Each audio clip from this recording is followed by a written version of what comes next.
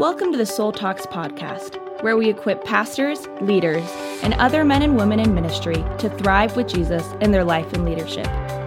Now let's join Bill and Christy Gaultier, doctors in psychology, spiritual directors, and founders of Soul Shepherding.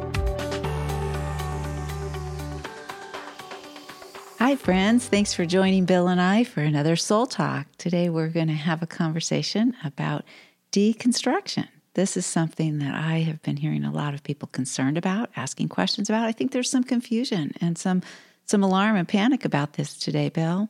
It came up in our conference on Journey of the Soul at the Apprentice Gathering in Wichita with James Bryan Smith, and a student there was really troubled by experiences in his church with people that are deconstructing their faith and leaving the church and not walking with Jesus. And gosh, in the pandemic, what is it? A third of people that were attending church have stopped and haven't come back, and there's just a lot of destabilization, particularly right now. There is, and yet this isn't really anything new. There's always been people deconstructing their faith. Maybe that terminology hasn't been used, that wording hasn't been used, but we find this in our research. We found this in our own experience and the experience of people that we journey with, their pilgrimage and walk with the Lord. Well, it's really right at the heart of the Journey of the Soul in our book, and we call it the wall.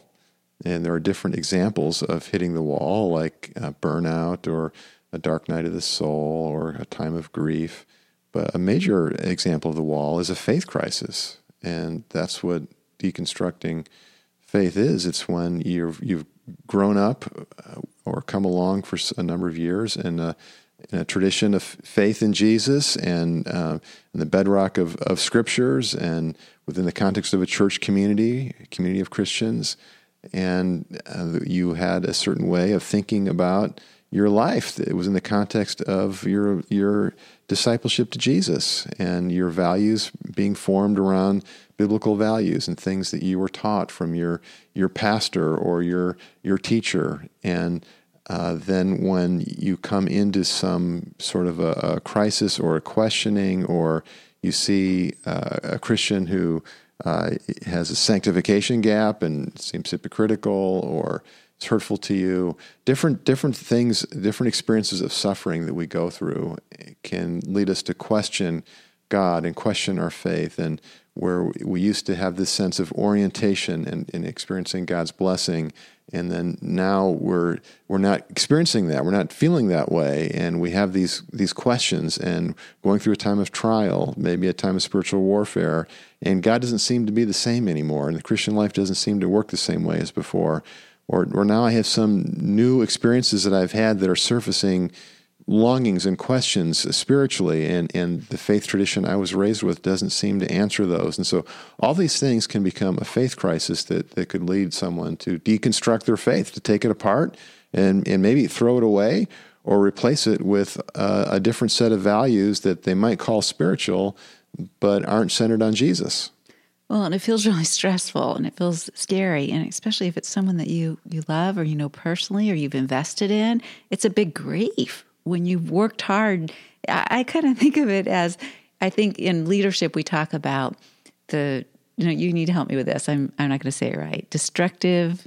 Creative destruction. Thank you. Creative destruction. And that's kind of what's happening in deconstruction. We're at the wall. We need to remember that it could be creative because it just feels like destruction. And that's what, as we're observing this in someone that we love's life, we're maybe lamenting or fearing or grieving the destruction that's happened there, seeing them destruct things. I remember when our son David was a boy and he had spent hours and hours constructing this amazing amusement park in his room. It was huge. It was the size of a twin bed. With Legos. And then one day, he deconstructed it. And I was just like, oh no. I mean, it was amazing what he'd done. And I was so upset about it. But he then was telling me, when I said, why did you do that? He was telling me all these new ideas he had for rebuilding. And that's what can happen. And I think it's helpful for us to keep that in mind, that the deconstruction is a serious thing. And it does look like a wreckage. And there is something there that's that's lost, that's messy. We're sitting in our den and I'm thinking, we've wanted to remodel this, but the deconstruction of it would be so stressful and so upsetting and so messy and so uncomfortable. And so we have things in here ordered. They're ordered, they're neat, we know where they are, we know where to find things, and that's kind of the way things are before deconstruction, and it's working for us. But at some point, it stops to work for you. Something new happens. And that's kind of what's happening for us. New ideas, new work, new decorating styles. We kind of get tired of the familiar. We have ideas for improvement. And so at some point, it gets worth it to do the deconstruction in order to do the recreating. And so God seemed to create us in a way that in our faith, He allows us to do this deconstruction because along the way, some things have gotten in there in our order that aren't of Him. Or we've gotten overly rigid and it's holding us back from something new He wants to do in us or show us, or an area He's leading us into. At some point, we all need to get a new pair of shoes or improve things. Yeah, in Job's story in the Bible, he deconstructed his faith. His faith was going along great. He's a righteous man, and he led his family in the ways of God's wisdom, and he worked hard and trusted God in what he did, and so he really prospered, and he had wealth and health and happy family, and was a position of leadership in his community, and things were really going well. And then Satan had a field day attacking him and stripping away God's blessings from him, and Job went careening downward into a spiral, and he became depressed, and he was grieving, and his wife told him, just curse God and die if this is how God's going to treat you with how you've served him. And his faith didn't make sense anymore. Why all these bad things would happen to him, why the business losses, why the horrible health and the painful boils that he had, and the conflict in his marriage, and the deaths in his family. And it was just so much devastation. And in the midst of that, his faith wasn't working for him anymore. And so the book of Job is just full of Job's questions. And he asks God, he wears out his friends with his questions, and they lose their empathy that they began with, and they start judging him and giving him formulas for better success in his life or spiritually, and none of it's working for Job, and he's just reeling. Well, that's exactly what we don't want to do when we're in relationship with somebody who's in deconstruction. Their faith is to judge them and to start giving them rigid rules and talking to them about what they used to believe and used to accept and know. Yeah, because when someone that we love goes through this deconstruction process, it scares us. Mm-hmm. We feel uncomfortable with it.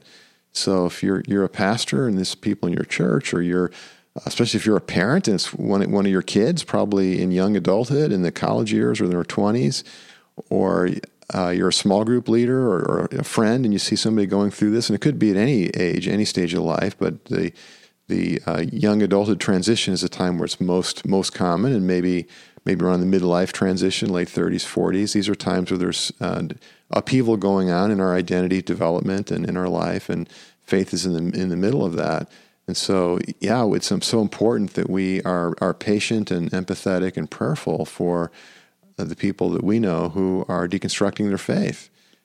Yeah, many of them are deconstructing their faith because it's not working for them, or it's not working for the people that they see. Like you had said, they're seeing that there's a real contrast between what they're professing to believe and what their life is showing, or the fruit of their life isn't there. And so they're getting disillusioned with that and beginning to question. Sometimes they can go off, the all or nothings are easier.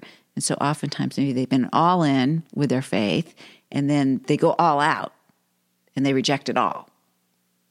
So when a Christian is going through this sort of an experience where they see pastors or other Christian leaders, or maybe their own parent or friends that they've looked up to in the Christian faith who fall away from faith or have a moral blowout and act in ways that are immoral and inconsistent with Christian faith. And when that happens to your parent or the person that mentored you or your pastor or your longtime friend that you've looked up to, it can rock your world. And when it happens to you more than once, not only can rock your world, it can like rock your faith, and like you can, I don't know if I believe in this anymore. Or if you're that person that had that moral blowout and now you're confronted with your own sin, and do I even believe this anymore? There's so many reasons why somebody goes into a faith crisis, and when we see that happen to someone else, we're prone to want to fix it, because we feel anxious, we feel nervous. This is about faith, this is about eternity, this is about the salvation of the soul, and we want our loved one to be secure.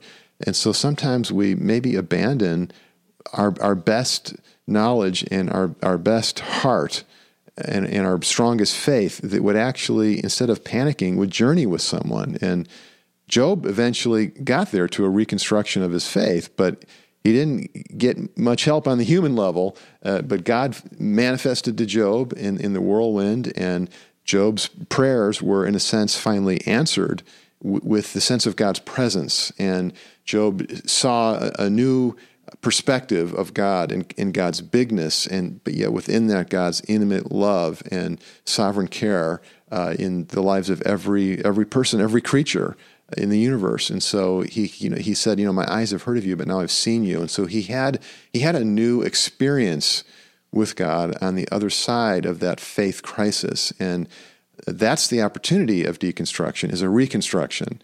And that's what's happening in Journey of the Soul, is in the first half of life, eventually our faith is going to run out.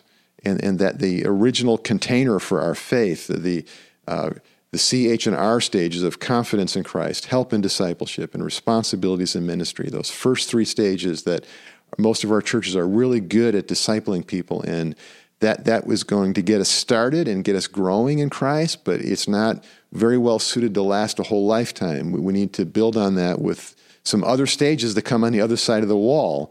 And so at that wall becomes this big soul pivot now, where we're naturally and appropriately asking questions about many different things related to our identity and our faith. And while it's very destabilizing, there's this opportunity, if we will follow the Spirit of Jesus into the I stage of the inner journey, we begin into the second half of the Christ stages, the I, S, and T stages of inner journey, Spirit-led ministry, and transforming union. And so that inner journey stage begins with pain or suffering, destabilization, questions, doubts, fears, wrestlings, and it's not fun. But if we go with that, and we're emotionally honest in our prayers, and we are patient in walking stuff out with Jesus, and if we're in a community with at least one person that's giving us empathy and praying for us and journeying with us, maybe talking with a spiritual director. This is a key time to talk with a spiritual director like we have on our soul shepherding staff. Then we can relationally work this through, not only with God, but on the human level, and we can come into the second side of the inner journey, which is this intimacy with God, this depth of personhood and experience, and this robust sense of experiencing God's abundant life that takes us propels us now into then the S stage of Spirit-led ministry and transforming union. So all that begins with what potentially is a faith crisis or a time of deconstruction. So it's so important if you have someone that you're in relationship with who is deconstructing their faith. I just read Journey of the Soul, the chapter on the wall, because that's exactly what they're at and what they're talking to. And so one of the tables we have in our book, Journey of the Soul, is a table that just outlines what it looks like in our faith journey in the first half versus the second half. And one of the things that's happening at this soul pivot at the wall, at the deconstruction, is our black and white dualistic categories aren't working anymore. And so we're opening up now to both ands and to gray areas. And instead of, in the early stages, we're content with wanting to kind of be told what to believe and what's right and what's wrong and accepting that. In the second half, we're more wanting to seek that out through a relational process. Like Job is learning to enter into this relational process with God. He wants to hear from God. He doesn't just want his friends giving him the black and white answers. there's things going on in the first half where maybe they're identifying in deconstruction, they're identifying some prejudice or some closed-mindedness or some judgmentalism that they've experienced in the church and from others in those early stages. And now they're leaving the church because of that, and they're rebelling against that, and they've experienced a little bit or are longing for an experience of more freedom and grace and valuing mercy for all. Yeah, and so if I, as a pastor or a parent, put down the clamps on this adult child of mine, or this friend, or this church member who is deconstructing their faith, and I put the clamps down on them. Well, this is what the Bible says. This is what you need to believe. Well, let me take you back through the Romans road and in the verses that remind you of salvation in Christ. Or, well, let's talk about what the Bible teaches about that political issue and what you need to believe. And, well, this is what we've always believed in our church or in our family. And you try to get people to believe the right things according to your doctrine. It just works totally against the inner journey process that the Holy Spirit is trying to lead this person through, this person who's deconstructing their faith. It's actually not a bad thing. It's a good thing. It's a dangerous thing, and it could become a bad thing.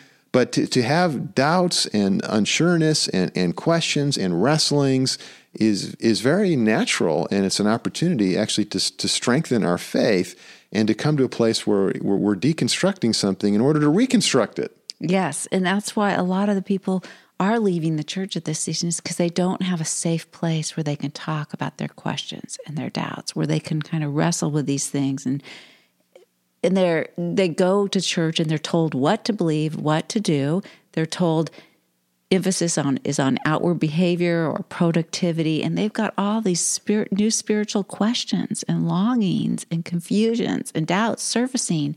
And if they're afraid that if they voice them at church, they'll be told that they're not a Christian anymore, that the church will be alarmed and can't handle their question, is one of the things that sometimes is happening here, because the people at the church that they're talking to don't understand and haven't yet experienced this second half of the journey. And part of the difficulty here is that once you're going through a phase of deconstruction, or you're hitting the wall in a time of suffering or a burnout of some kind, it is difficult for church services to really heal that or correct that, because it needs to happen in conversation. That's where we need a small group that we really trust, and there's a small group leader who's well-trained in empathy and in principles and wisdom of spiritual guidance, and how to do that in a way that's relational and gracious without putting people in boxes or trying to get them to believe and do what's right, but instead to journey with them and walk with them through that. And so that's so important that we enter into a relational process. And so we just need more than a church service can provide. Certainly, if you're a pastor listening or church leader, in our church services, we can get conversations started with our sermons. We can share stories from our life. We can have people come up and share testimonies that can illustrate the realness and rawness of discipleship and the kinds of questions that people are wrestling with and the suffering that they go through and how God meets them in that. And that's an opportunity to transcend these pat answers and transcend we'll just believe the right thing and just do the right thing, but to show the wrestle, to show the struggle, and to show the different colors and variations on faith, because it doesn't all fit in the same box. And we need to... A mature, loving faith puts priority on the person and the relationship over the belief system. We need to belong before we believe, and we need to be able to keep belonging even if we're not believing right. And we need a relational process where I know that I'm loved and I can ask questions or even think and believe and act in some ways that are different, but I'm still going to be loved here and accepted, and I can be part of this community. And so when the church is or a Christian group or family is black and white and rigid and rule oriented and tries to get everybody to toe in line because that feels familiar to me, that feels more secure to me, that does not work for people that are at the wall and are asking questions and they're wrestling and they're needing to get to the bottom of that and deconstruct some things so they can reconstruct in a whole new and deeper spirituality. so important to understand that and to realize that it might feel threatening to you to listen to them because it might stir up even questions in you and strugglings in you. And then you need to go and reach out for support and somebody to be able to hold that space for you, maybe a spiritual director who can help you in your wrestlings with this, because sometimes somebody else's deconstruction can actually trigger some deconstruction in you.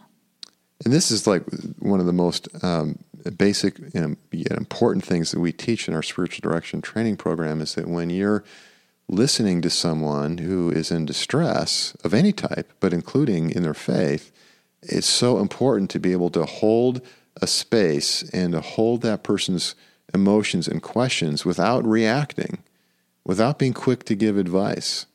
Henry Nouwen taught so brilliantly and yet simply, your care is the cure. Don't try to cure people's problems. Don't try to fix their problems. Your care is ultimately what they need. It's your compassionate heart, your presence, walking with them and journeying through them.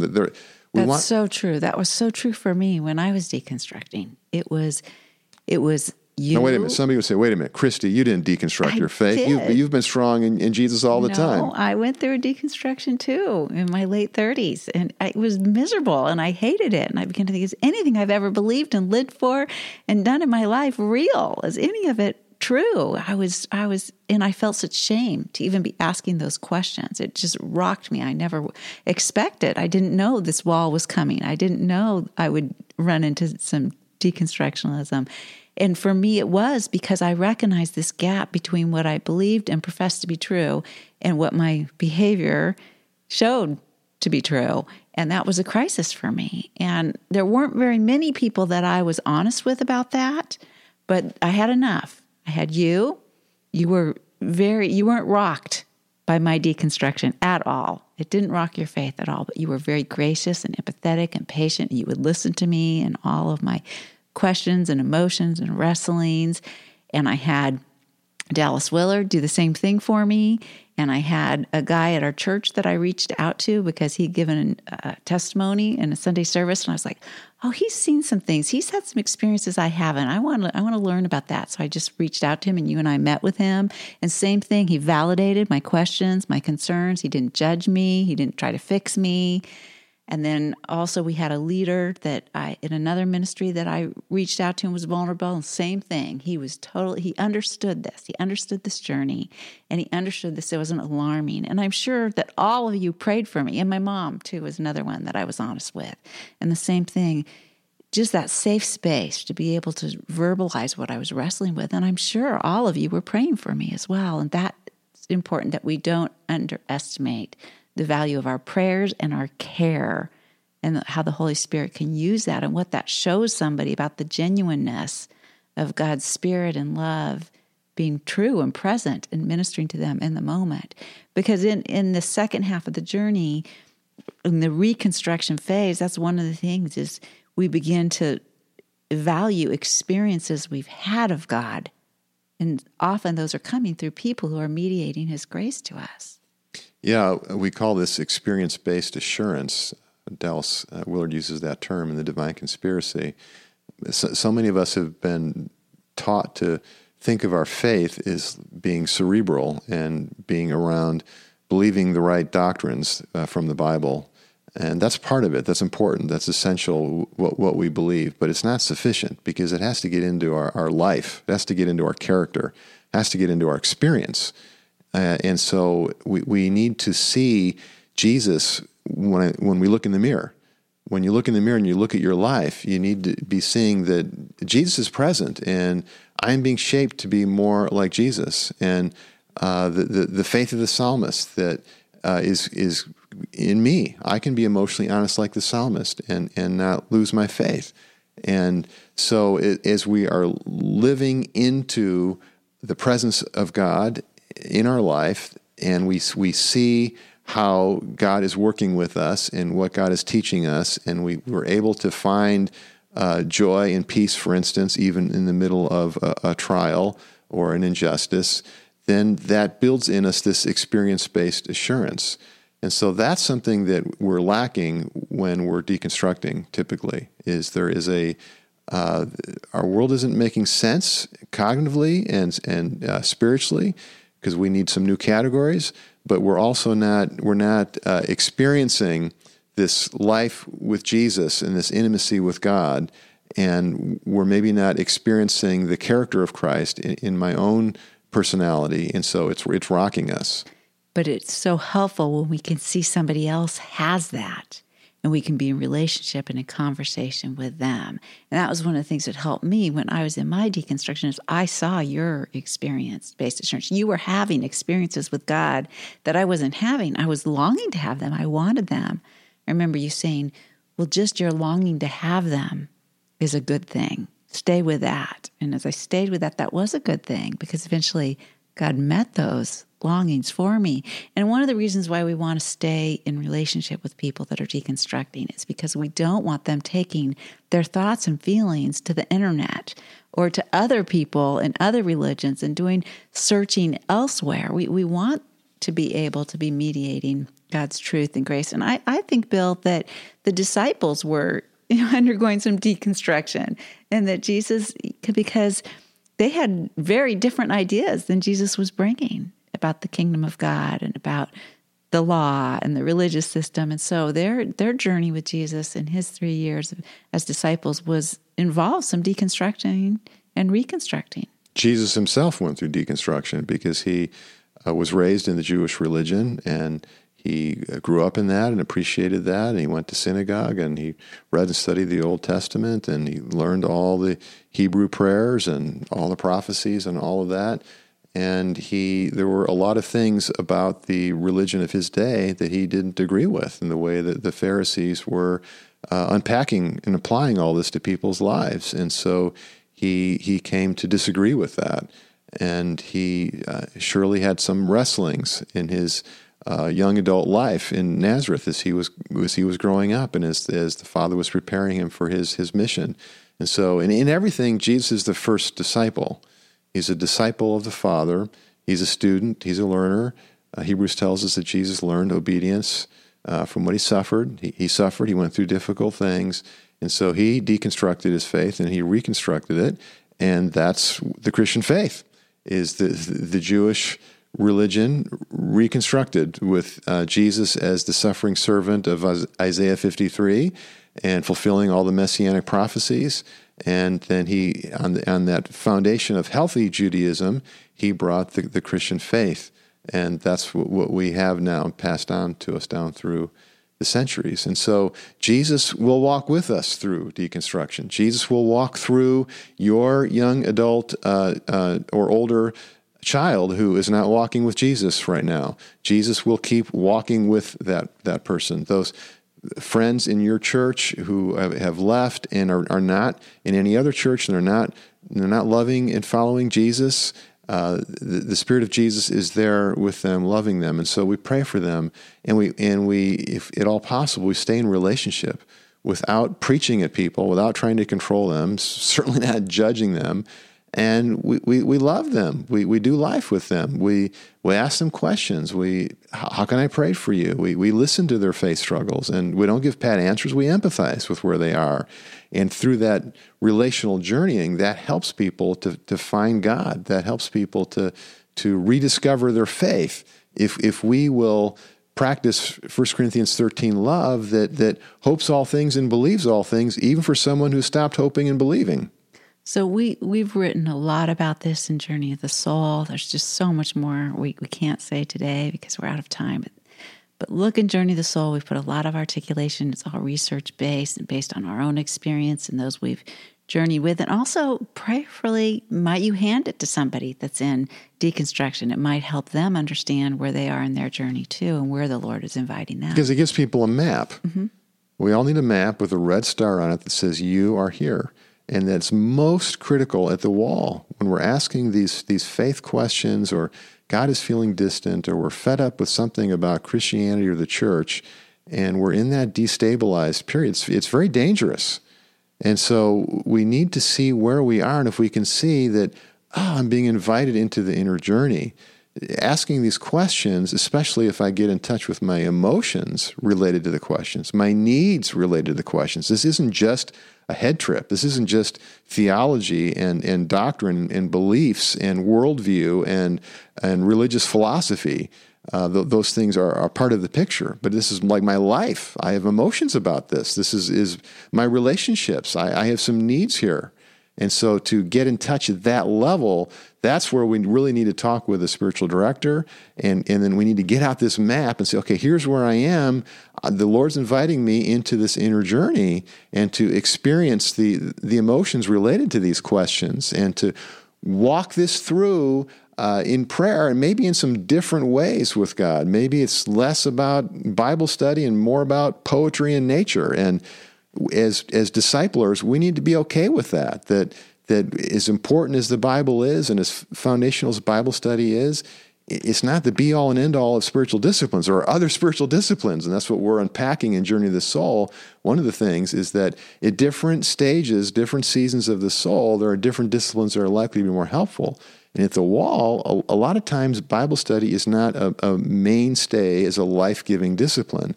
We need some other practices in there that are more relational, that are more, I certainly like praying the Psalms of lament are spot on, and that's in our Bible.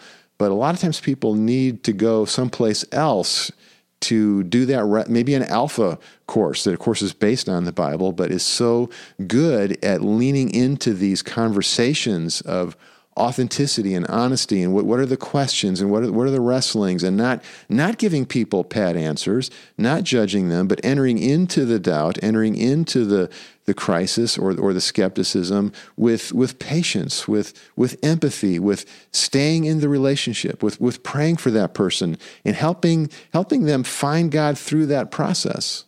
So we want to be in conversation with you about what you're struggling with. Feel free to email us.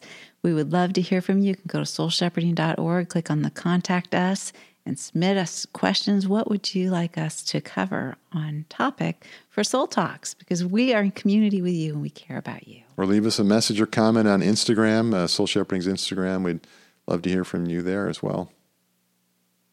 Jesus, how grateful we are that you are our model and our mediator, that you are with us and those we love, that you are active in your church, Lord. Even when more people, it seems today, in your church are wrestling with some of these deconstructing of their faith and questions. Jesus, we thank you that you're active and that we offer ourselves as your ambassadors to be your representatives, to be shepherds after your heart, Jesus. So we ask that you would guide us as we follow you on this journey, and we thank you and praise you for your love, your truth, your grace at every season. Amen. Friends, if you haven't picked up a copy of Journey of the Soul yet, you can get that, and we would love for you to dive in deep into the Journey of the Soul and the Christ stages, which includes working through experiences of doubt or challenges with faith. And maybe you have a loved one or a friend or someone in your ministry that would benefit from Journey of the Soul. So come over to journeyofthesoul.org or soulshepherding.org and pick up a copy. If you're a pastor, we would love to work with you and bring Journey of the Soul into your church. We've been going around the country speaking in different churches, helping them implement Journey of the Soul as a discipleship tool for their whole congregation. And so it's soulshepherding.org or journeyofthesoul.org. You can find our book, Journey of the Soul, and pray that will be a blessing to you and the people that you minister to. For more information about this podcast and other resources, visit us at soulshepherding.org.